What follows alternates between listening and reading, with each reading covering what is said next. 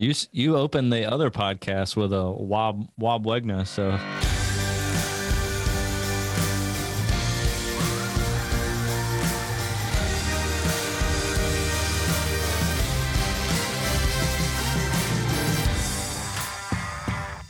Well, welcome to the Disciples Made podcast. My name is Brian Phipps, and I am here again with the one and only Rob Wegner.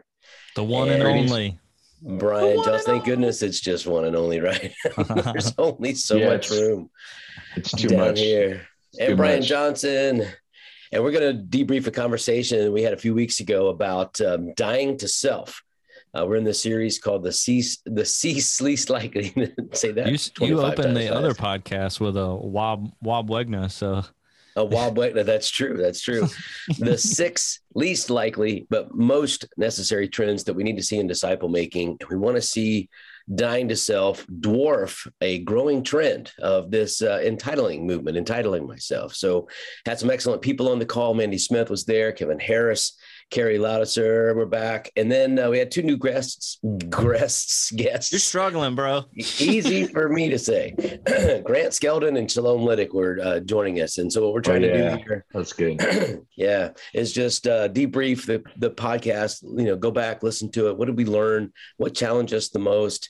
And what, if any, challenges or changes do we need to make in our approach based upon what we heard? So let me just toss it out to one of you two guys. What was your big takeaway? What challenged you the most?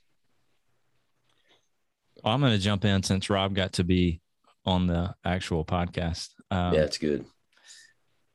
One of the things that I want to ask you two guys as sort of spiritual fathers to me, not sort of, you are in that sense. So people that have discipled me and have carried me along, given me, room to learn and part of your families. It's like, I don't want to live my life in a place of cynicism. And I don't want to live my life believing or not believing that Jesus is going to do all the things he says he's going to do. But when I think about this one, I'm like one of the things I wrote down is like, but is this actually ever going to change? Or is this just the problem of humanity since the beginning of time? And we're just going to have to learn to live with it more than expect it to change. And it's like, I believe that Jesus is going to accelerate, the kingdom on earth as in heaven. And one day there we'll see the fullness of the kingdom invading all things. So I don't want to live that way, but I'm also just like, man, it's so different. Like what was challenging was my own posture towards this idea that we can actually lay down entitlement or individualization or, can we really pick up dying to self, I guess, across the board? Gotcha. Rob, what are you thinking? Well, you really tapped on to one of the meaningful but also sobering themes that came out of both the first podcast, which was on the Fully Alive, but it also came out in this one, Brian, which was it will always be a very small percentage of a general populace that is going to choose the way of Jesus. Mm-hmm. And I think we have to be realistic about that, and I mentioned this last time, so I'm going to just be Mr. Repetitive, but Jesus gets to the end and it's not that successful from the typical metrics. It's not that many people, and now we know what happened over the next 3 centuries as it multiplied and it eventually crumbled the Roman Empire because the yeast and the dough spread and genuine followers of Jesus changed the culture. It's like, no, we're not going to throw out babies anymore like they're garbage. We're going to take all of them and care for them. And then the Romans are like, these Christians, like, look at, they're loving those children. And it somehow is working on their conscience. It's working on their souls. That's just one example. You could give 100 like that of their, like another, it's the third pandemic. And there's those Christians again, caring for the sick people. They're insane, but there's something going on in them that's like, maybe that is a better way. So it's almost like we have to put our head down, go to the cross and realize no one gets to skip, the tomb. Like we want to just jump right to the resurrection power, multiplication, signs, wonders, Right. like we changed the whole nation. It's like, no, it actually took a lot of people being very invisible and paying a very significant price with nobody noticing for a long time to see that kind of sweeping change, So. Yeah, Brian, I think, there's, on one side, there could be cynicism about it. Like I'm just don't see it ever happening. And that's kind of an indictment. And then there's just the sobering reality, like you said, Rob. And I think, sobering reality is required to actually be able to gain any ground on the thing.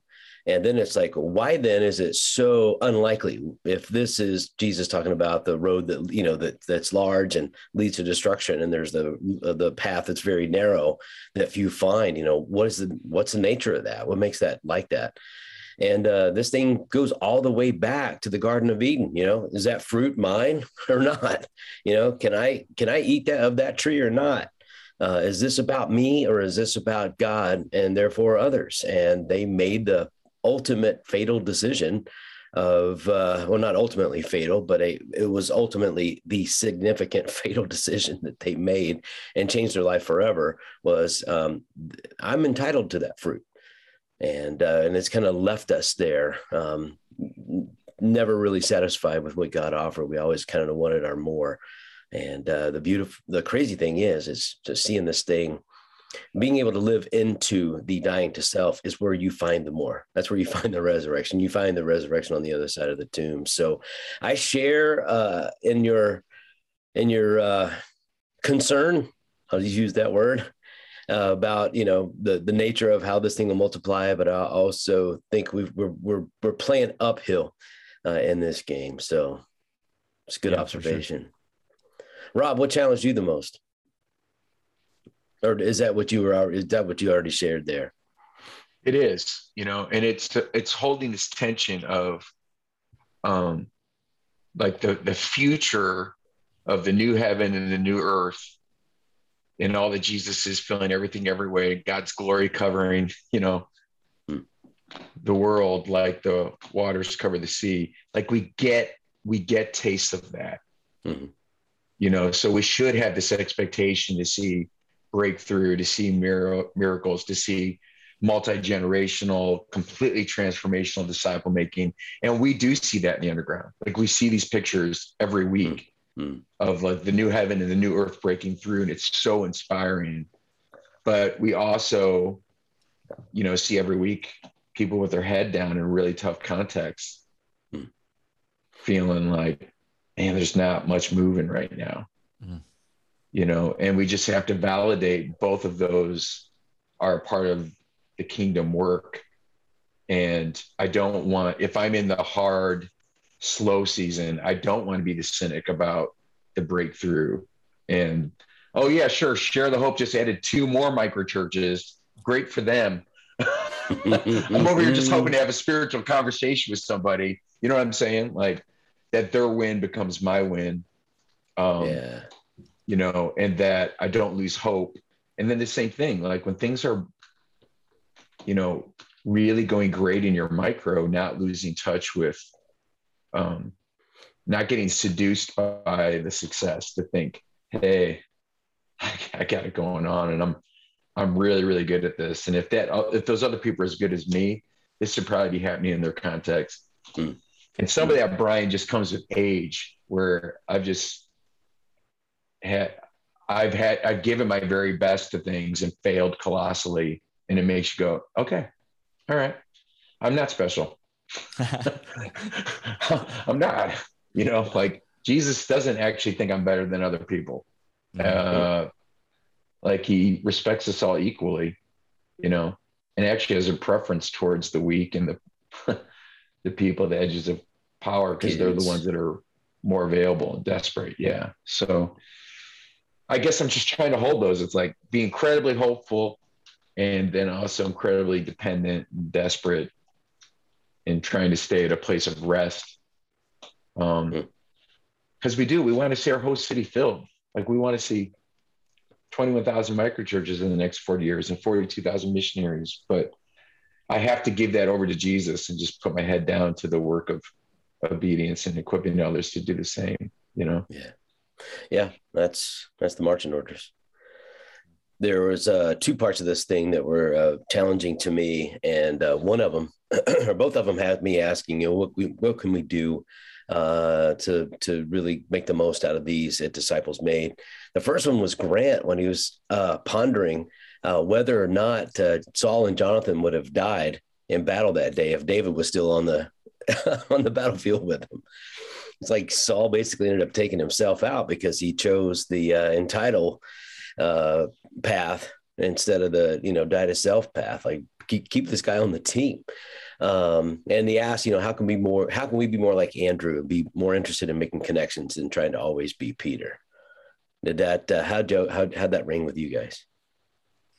Yeah, I think I've watched Corey Osborne, who's a part of our team with the Underground, do this so well. Or it's just like his entire posture is like, I'm a connector, and some people are just naturally gifted in that way. Right. And so I feel like more lately, Jesus has been challenging me with that. Like I don't have the same gifts of connecting that he does. So it's like, I don't meet as many people or whatever, but just trying to pay more attention to those pieces. So like, I love that idea that Andrew was in that space, that it was like, I want to introduce you to somebody else, because I think you're going to love them, and I think they're going to love you. And just like the way that, I don't like, I'm trying to put all these thoughts together at one time, because you just brought it back to mind. It was anyways, like he's looking out for the best for that other person as well. It's like, well, what is going to make your life fully alive? And I'm more and more loving, like, that sounds bad to say that I love that posture and I didn't before or something, but it's just highlighting it in a new way. Like, how can I lean in more to be that person that's just going, go low, go low, go low. Which I'll come back around to that in a little bit. There's another thing that really stood out that I think I highlighted it for you before we started recording. That was like, it's a new disciple making practice principle tool thing that just emerged from that. Anyway, I'm rambling now, but that was my point, was just, yes, I loved that piece. Yeah. Rob, anything to add on that, or should we ask Brian what his big takeaway on the next practice is? Yeah, what I love is what Brian's underscoring. It gets to what Dave's book Hero Maker is about. Yeah. Where when you get into that paradigm of my whole life, every moment is now because I'm secure in Jesus. It's like, how can I elevate everybody else's influence, everybody else's gifts? How can I keep sort of disappearing in the back? And when I say disappear, I'm still back there. I'm loving, I'm praying, I'm equipping, I'm supporting. But I want to be that person. It's like, I don't need to be seen. I don't need credit.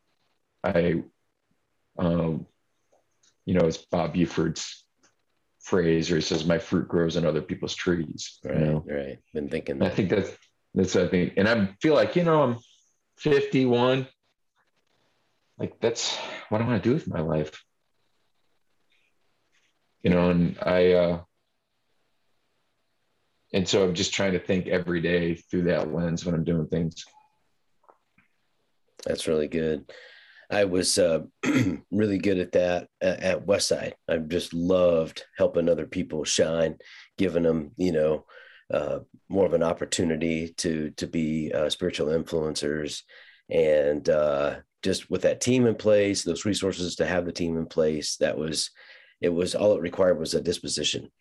And I find it personally challenging that I'm not doing that as well as I did there, just trying to bootstrap a young not-for-profit, because you just have to do. And there's less chance to be that coach kind of person that helps raise people up. But that has been a challenge for me personally. So I've got a second one, but Brian, why don't you roll? What were you thinking as far as that practice, or what can we do from here? I don't know if well, I don't know if it is a practice, I guess. I'll just tell you what came out was there was one piece, I forget what moment it was, but Rob used this phrase of follow Jesus in dissent. And this thing like clicked because I was listening to this phrase, die to self and whatever. And it's like, man, we have a numbness of frequency around that phrase. It doesn't mean much anymore. You know what I mean? It's like, it's got to die to self.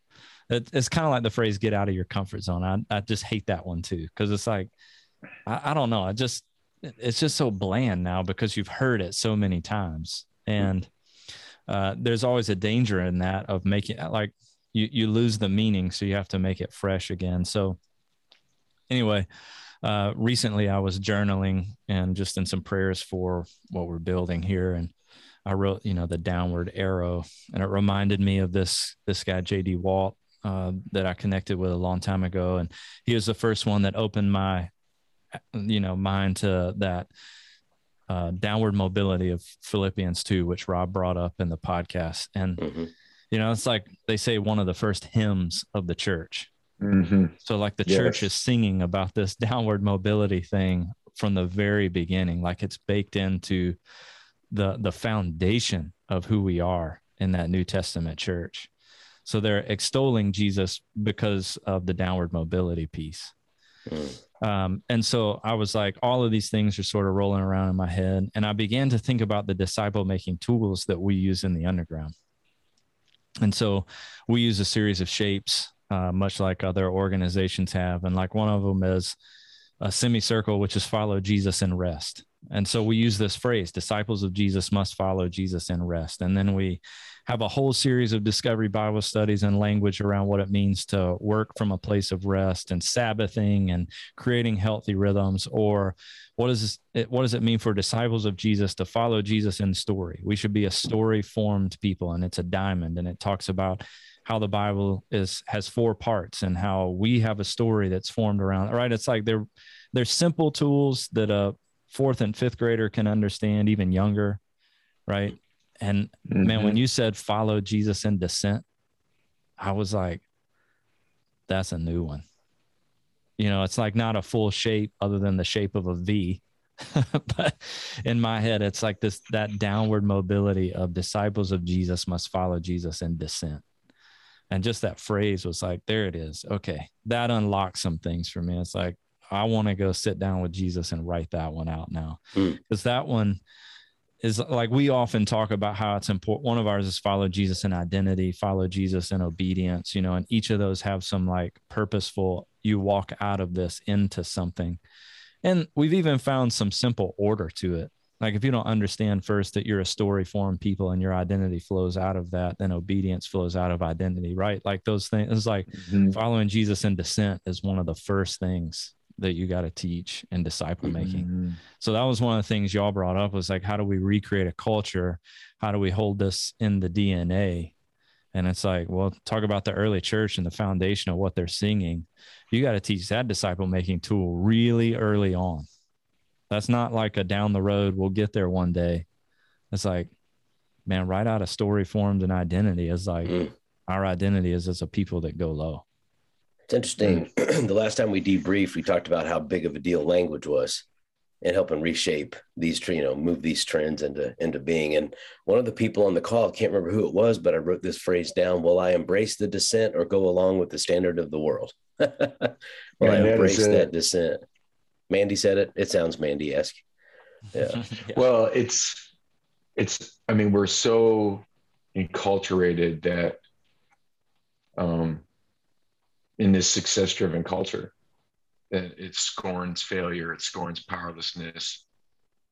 And Jesus, he starts the Sermon on the Mount by praising the poor in spirit. But if anything, our culture has got worse. Like social media has made, it's almost like a personal pursuit of celebrity now is accessible to anybody, and we want to reject our own vulnerability, seek dominance. I know I do. And we, you know, I'm going to offend some people. We elect leaders who falsely promise us the same. We can make everything great again. You know, and it's like, we don't want to deal with the shadow side. So just even personally, like for me, like being willing to look at the American narrative and go, man, there really is a shadow side to this thing. Like I've been a very patriotic person my whole life, and I still like to think I am. But if we're not willing to address the shadow side of our country's story, and then I think, and we have to be willing to do this at all levels. It's like, what's the shadow side of the Kansas City Underground? What's the shadow side of Disciples Made? What's the and what's my shadow side? And it's like all of these gifts and talents that I have. Like I've spent so much time and energy just trying to build an ego, build a worth. You know what I mean? I want influence, and then, but if you ask me why I want it, I'll give you a good reason. Right. Yeah. You know? But I can steward it well. Yeah. Because I want to help so many more people. Yeah. But I do feel like, you know, the last 10 years of my life or 15 years has been going into that basement with Jesus and discovering it is a horror show, but it doesn't end there. Like there's redemption. And it's kind of this deeper paradigm shift, like in my consciousness of being willing to stay in there and find the true self that's hidden in Christ. You know what I mean? It doesn't need all those other things. Yeah. I think that's where the life comes, as you say, like, you know, back to the tomb and then the resurrection. You're choosing to die to those old ways of coping and dealing. And that's great at an individual level and a corporate level or organization level and even a national level. If we all took the time to do this kind of thing, wow, what kind of health will we see long term? And let's go. Oh, go ahead. Sorry. I was just going to add one thing to make it practical, so it's not esoteric. What I have found is two things. One is counterintuitive forms of engagement. Like rather than me praying extemporaneously out loud, it's like sit in a chair and be quiet with God. Don't use any words. Like prayer of examine, centering prayer. And then the same thing, it's like I need to expose myself to people that I usually don't want to hang out with, that I don't have a natural affinity with, that maybe make me feel a little uncomfortable or they're inconvenient, quote unquote, which just shows how freaking arrogant I am. You know, and if I'm willing to stay in those kind of spaces, it starts to reveal the truth to me about myself and how loved I am by God, that he condescends to me. And I begin to pick that up in a very minute way when I try to get outside of like what I'm comfortable or my sweet spot or whatever. So anyway, so if you're listening to this, that's a couple simple places to start. Are you trying to say get out of your comfort zone? I guess so. As lame as that sounds. I was going to say, it made me think of what Mandy said, that this is one of those like phrases that I want to get tattooed somewhere on like forearms. So just read it over and over. I'm not comfortable with my limitations, but I'm getting more comfortable with the discomfort. I mean, she's a wordsmith for sure. And it's like, oh man, that is that's a helpful just sort of lens in which to see the invitation that you're offering. Would step into those spaces and recognize, hey, they immediately reveal your limitations and you won't be comfortable with it. But the invitation is to get comfortable with the discomfort and go, if I'm feeling discomfort, maybe it's highlighting something. And this is a place where Jesus wants to shape me for the sake of that fully alive life. He's inviting me in to live. I like it.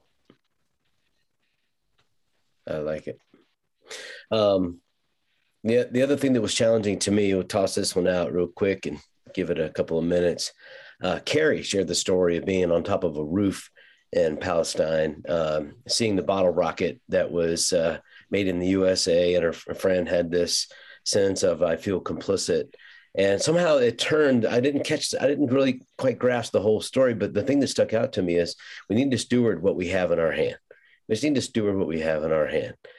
And I just wanted to ask the question, how are we doing with that? And this goes back to is it self-promotion or is this kingdom building? And how do you know the difference? Because when it comes to Disciples Made, I think Disciples Made has been invited, been given a couple of treasures. The IDE structures, the outcome focused, that language. And in the center of that is the whole my impact equation, character times calling equals impact. And we have seen the impact that has had on the lives of people that were discipled with this kind of focus. And, as we were going through, like, what's self-aggrandizement? Is it taking our brand and our product and pushing it to market? Is it gross? Or have we been given this to steward and perhaps we're not being bold enough with it? Is it dying to self to get more bold about this as compared to perhaps content focused traditions and stuff? Or is it dying to self to be more, remain kind of the way we are, and which has a level of passivity and more invitation more than confrontation regarding this conversation in the mainstream? I tend to be one that just says, be faithful with what you have, and let the adopters come as they will, et cetera, and not really pick a fight, so to speak. And I just living in this tension, like, which one would that be? Would it be both? I mean, what do you guys think about that? Got to be faithful with what's in your hand, and God put this stuff in our hand. What do we do with it? Yeah, this is going to sound like some kind of chummy blow sunshine at each other podcast now, because I was thinking about you actually. And what I see you doing is, with Disciples Made, there's been this fundamental shift, and the new version of Disciples Made is going to focus really primarily on how do we help the ordinary person who's actually becoming the third or fourth generation disciple maker. Like, we've really gone primarily to local churches first. Mm-hmm. And it's a big risk to reorganize this whole organization around that group of people. But it's like it's something you're convinced of to your core, and you're willing to bet the farm on it, because you see those people the way Jesus sees them. But it doesn't feel like angry or angsty, like you have to go beat somebody up to punish them for not believing in you. You know what I'm saying? And the reason I'm saying that is we just did Exponential, the regional event in Houston, and we did a 4-hour pre-conference, and it was really well attended. And I just felt there was the favor of God was on you during that session in a way that is as strong as I've ever seen. And the session ended with, I don't know if you noticed, there's people who didn't leave, like stayed at their tables and prayed. Mm-hmm. I haven't seen that happen a lot at pre-conference things, because we didn't even invite them to stay and pray. It was like, and those are all church leaders. So it's funny. It's like you've shifted your focus to serve this other group, but the Lord is still giving you favor with that group. Yeah. So I don't know. It's kind of like a little parable of that I think you're setting a good example of, man. Well, that's encouraging. Yeah, that when I left Westside, it was the first time I hadn't been a pastor, so to speak, for a long, long time. But it was the church leader, it was the person passionate about disciple making that became the new people that were in my church, so to speak, the people that I get to care and love for and shepherd. And that heart hasn't left. So you're right. And like any probably good pastor, you're frustrated with the sheep on occasion, and you're delighting in the sheep, but you love them regardless. So I think keeping that posture is there. Brian, what are you thinking? I was just going to say, how did Jesus do it? Like you can just line it up in that way of, he was given quite a bit of, I think, Rob, you mentioned this on the podcast. He spent 30 years in obscurity, right? But then like when he's given this platform, it's not turned inward, right? It's not about a okay, how do I keep all these people in one place? Like he just keeps going back to these places of, like the Aramos or whatever that word is, like the wilderness to pray. And he comes back and he's like, let's go to the next town. I know that all these people are waiting on me, but let's just go to the next town, and I read this morning in Mark, this passage of like, the disciples had come back from, it labeled it their ministry tour. And so that was a funny phrase. And it says, Jesus recognized that, they were tired and they didn't even have time to eat. So like they're going so much, like his recognition is they didn't even have time to eat. They didn't have time to share a meal together. And so he pulls away. Like any moment that he sees things are going to bury us or kill us, like he kind of pulls away. Right. And it's funny because it says they got into the boat, and then like the people recognized they were going down the, I don't know, whatever. It's like they recognize where they're, I just have this in my head that they like pushed out from one dock and just rolled over to the next one. Cause like Jesus says he saw them moving, and it's like they just basically go back to shore and minister to them and feed the 5,000. But like he's continually finding ways to retreat when it looks like it may steal his soul. And so like even at an organizational level, it's like persons make up an organization. And like when it feels like your soul is being stolen, retreat, in ways that like it removes your mind from Jesus and what he might be saying and how to join him and go, I know that you might want me to come build this thing over here, but I have this thing that you want me to build. Like in that he's healing everybody in this town, and the disciples are like, everybody's looking for you. I know, but I came for all of these other things. So let's go over here to the next town. I'm just saying, like, how did Jesus do it? He never allowed the thing he was given, this kingdom of God thing, to like pull everybody to, and he just kept moving it outward, leaning into new spaces and places, but always he would let those things go if it was like taking his heart and mind and eyes off of his Father and the space to be with him. So I think like you've been given something that you're stewarding in really effective ways. And in the spaces where it may go, is this about me? It's like another way to combat that is to surround yourself with people who you can ask that question to. Yeah. Hey, are we doing this? Are we, so like we're leading a cohort right now with some friends, and every week we start our time together with this like little phrase. We're going to just return to Jesus. So before we get into content, before we get into anything else, we're just going to return to Jesus. And we'll worry about what happens out of that space, So I don't know. Those are rambling thoughts, but there you go. I thought you were going to say, let's do it like Jesus, because Jesus, did everything you just said, but he also picked a pretty decent fight on occasion with the Pharisees. Well, my belief on that though is he didn't go find them to do that. Right. Yeah. They picked it with him. And like anytime that he's like, quote unquote, attacking them or criticizing them, it's because they came to him. Yeah. But he was also like in a posture to receive them, because Nicodemus comes up. He's a Pharisee, and he doesn't attack him. He's like, I'll answer your questions. Let's go. And then we memorize John 3:16 now.